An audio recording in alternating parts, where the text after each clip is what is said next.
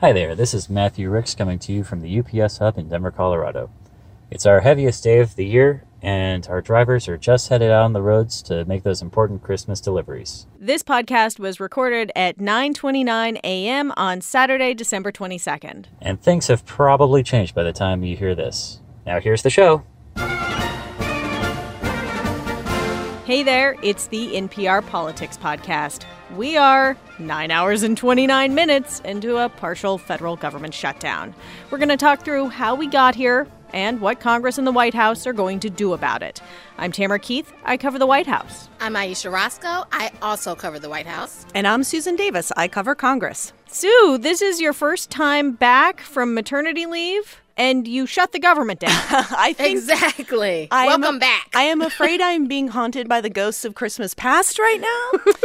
It's kind of a rough way to re-enter back into the workforce, but it's also, unfortunately, a very familiar way to re-enter back into the workforce. So here we go. Well, because this is the third government shutdown we've had in this year. Yes, and the fourth since 2013. Remarkable. Okay, so let's talk through how we got here. Last night, it became clear that the Congress and the White House were not going to come to an agreement. President Trump put out a video on Twitter. We're going to have a shutdown. There's nothing we can do about that because we need the Democrats to give us their votes. Call it a Democrat shutdown, call it whatever you want, but we need their help to get this approved. So Democrats, we have a wonderful list of things that we need to keep our country safe.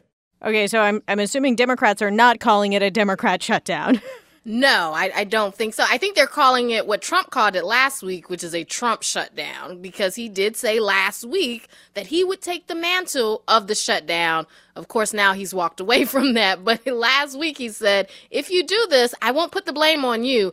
I will be proud to shut down the government. I will shut down the government. Okay, absolutely. fair enough. And I am proud, and I'll tell you what, I am proud to shut down the government for border security, Chuck, because the people of this country don't want criminals and people that have lots of problems and drugs pouring into our country. So I will take the mantle. I will be the one to shut it down. I'm not going to blame you for it. The president is the instigator in this shutdown. The Congress had an agreement with the White House for a stopgap funding bill that was going to run through February 8th. Vice President Mike Pence had gone up to Capitol Hill. He had assured senators the president was going to sign this. The Senate passed it with a big, broad bipartisan margin and kicked it over to the House. And as he has done in the past, the president kind of moved the goalpost and decided he didn't want to sign that stopgap funding bill anymore because it didn't have additional money he was seeking for the border wall along the U.S.-Mexico border. And this blew everything up. So the House then passed a bill that did have that money in it, kicked it back over to the Senate. And that's where we are right now, where the Senate is in active negotiations with the House and the White House to come up with some kind of a deal that must require 60 votes in the Senate, and that President Trump, most importantly, says he will sign when they send it to him. Aisha, why did the president reverse course there and decide not to sign the spending bill, the short-term bill? President Trump was taking a lot of heat from a lot of people who usually support him. So commentators on Fox News like Laura Ingraham and Rush Limbaugh were saying that basically he gave up on this promise that is like an essential promise of his presidency, that he would have a wall. And they were pointing out rightly that this may be the last chance to get funding for the wall because you have Democrats taking over the House next year. And Senate Democrats, well, all Democrats, are a hard no on the wall, whatever the wall is. What the White House is asking for is $5.7 billion in border security funding. The Department of Homeland Security says that chunk of money, it would be dedicated to about 215 miles of physical barriers along the U.S.-Mexico border. Most of that 215 miles already exists. You know, I think it's important to remind people that there are walls along the U.S.-Mexico border at critical points where people tend to cross illegally. Are they walls or are they fences? They are physical barriers. Let's just use physical of some variety. Okay. And so a lot of this is to repair what has already been built. And I think that's important to remind people that they do say about 100 miles of that 250 miles would be for new physical structures, whether that be a wall or fence or steel slats or whatever the barrier would be. It would be a physical structure. Democrats don't oppose necessarily a wall or border security or any of these things. In the past, many Democrats, as the president likes to point out, have supported and voted for these things, but they were always in conjunction with other legislation. Everything that they had supported in the past always came with a path to citizenship for the undocumented here, for additional measures of immigration legislation. And this doesn't have any of that. But, and Sue, correct me if I'm wrong on this, but part of the issue is that even though in the past maybe Democrats would have been okay with walls or physical barriers, the wall has now become so synonymous with President Trump. And when President Trump was talking about a wall, he wasn't talking about a fence. He was talking about, during the campaign, he made clear that this was going to be something different from what we've had before. Yeah, and you're so right. I mean, the wall has just become such a flashpoint in our politics, and I think it's symbolic of so many other things. And I think part of the reason why Democrats are so opposed to this wall in this moment is they see it as symbolic of a lot of Trump's policies on immigration that they are deeply opposed to, many view as racist or discriminatory towards immigrants at the border and elsewhere. And their base is just as opposed to this for those reasons as the conservative base sees it as about national security, as about protecting our borders, about protecting the integrity of those borders. I do think Democrats also are drawing a tougher line on this because the president, he wanted to make immigration a central issue in the closing weeks of the midterm elections. And Democrats just won 40 seats in the House. And I think their viewpoint politically is the public doesn't want this wall. I emailed Sarah Sanders, the press secretary, this morning and asked her a whole bunch of questions like, is the president willing to accept less than $5 billion? Is that all for the wall itself? Is it for other things? What about $1.6 billion for border security, even if most of that isn't the wall or if it's just replacing current fence? And her only response was, we are continuing to negotiate to get border security funding. Now, the fact that she didn't come back and say, we need $5 billion and it has to be for the wall, I take as a sign that they are negotiating for something less than what the president's position has been. I mean, this isn't really a serious policy argument. This is a political fight. I mean, even the $5 billion for the wall is such a drop in the bucket for what would be required financially and physically, infrastructure-wise, to actually secure the border. It is so small and so incremental. This is not the big final debate over this. It's just really about the politics of it and the moment. We're going to take a quick break, and when we get back, what a government shutdown actually means. Support for this podcast and the following message come from the Annie E. Casey Foundation, developing solutions to support strong families and communities to help ensure a brighter future for America's children. More information is available at aecf.org. Years ago, Jennifer Lopez's career almost took a big shift. Then the actress Penelope Cruz stepped in. I was like, I was thinking about maybe I'll keep doing movies, but I don't know if I'm going to keep singing. She was like, you have to keep singing. I'm Sam Sanders. My chat with J-Lo on the secret to her continued success.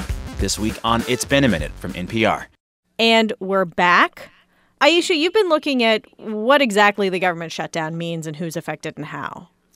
Yes. So basically, this is a partial shutdown. So not everything is shut down, but it's about 25% of the government is shut down. And so some of the departments that are closed or technically are not funded right now is the Department of Homeland Security, USDA, that's the Department of Agriculture, the Justice Department, Transportation Department, and then you have certain agencies that are also affected by this. So like the Food and Drug Administration, the Environmental Protection Agency, and NASA. So these are some of the agencies that are going to be affected by this. And I do think it's important because you have a lot of federal workers all over the country who are going to be dealing with this over the holidays. So you have about 420,000 federal employees. They're going to have to keep working, but they won't be getting paychecks. So like all of those TSA agents that are helping you get through airport security this weekend. Exactly. So they will be working, but they won't be getting paid. So they might be a little grumpy. And then you do have another 380,000 employees that will be furloughed. So they will be sent home and they also won't be getting paid. So this is really affecting people's paychecks. That's a lot of people. So 2 thoughts on that might explain why the urgency is slightly less urgent. One is that almost always, after the shutdown ends, Congress immediately passes legislation to give people back pay. And two, people all just got paid. So the next pay period isn't for another week and a half, which means even though people are working without pay, they could still get paid if this all gets resolved by then. Yes. So they could still, so hopefully they will not miss a check. Now, some of the contractors who work, some of the custodial contractors and stuff like that, they just won't be working and they won't get paid at all. So they don't get that back pay. But if this does go longer and people miss a check, that's a big deal, right? Yes. So, and then the thing is, you don't know. So how can you plan? It's Christmas. It's super do you want to stressful. go out and splurge? Because you don't know you have to depend on the lawmakers getting it together. I think one thing to look at, too, is of the people that are working that are still essential workers, right? That is generally considered people specifically in law enforcement. And I think it's worth pointing out that a lot of those law enforcement officials support the president on this. The Border Patrol Union, which represents the agents along the border, it's not a government agency, it is the union that represents them, is fully supportive of this. So I think while we hear people talk about government workers not getting paychecks at Christmas or being furloughed, the position the White House is taking on this is one that many of the agents who are involved in the direct fight over the border funding wall are siding with the administration on. So, Sue, we say that things might change by the time you hear this podcast, but is it right that members of Congress will get 24 hours notice before a vote? That is what House Republican leaders have advised members. They adjourned Friday night and said they're going to work through the weekend. They're to keep trying to get a deal. And if and when they have something to vote on, members would be given 24 hours notice. The best guesstimate at this point is because there is no deal right now, it doesn't seem particularly likely that members are going to probably be back in town before Christmas. And that if they are able to get a deal, most likely the day after Christmas is when they might be able to come back into town and vote on something if something comes together. And because of that timing, Christmas is a federal holiday, Christmas Eve is a federal holiday, and so it's not really disrupting all that much at this particular time of the shutdown. So I think that there is a less of a sense of urgency that this needs to be fixed fast. We'll see if that attitude changes. I think that it probably benefits lawmakers that most Americans are not people that are going to actually feel the impact of a shutdown and are living their own lives. And Christmas is a very family-focused time and aren't maybe hyper tuned in to what's happening right now. So they have a little bit of wiggle room to maybe try and figure something out. And just a reminder, this is not normal. No, and I've said this before, and I would say it again. Funding the government is not something members of Congress should get a pat on the back for. It is the bare minimum required to do their jobs. If Congress did nothing else but pass the 12 annual appropriations bills, that's all they really need to do. It is the number one job of Congress to fund the government.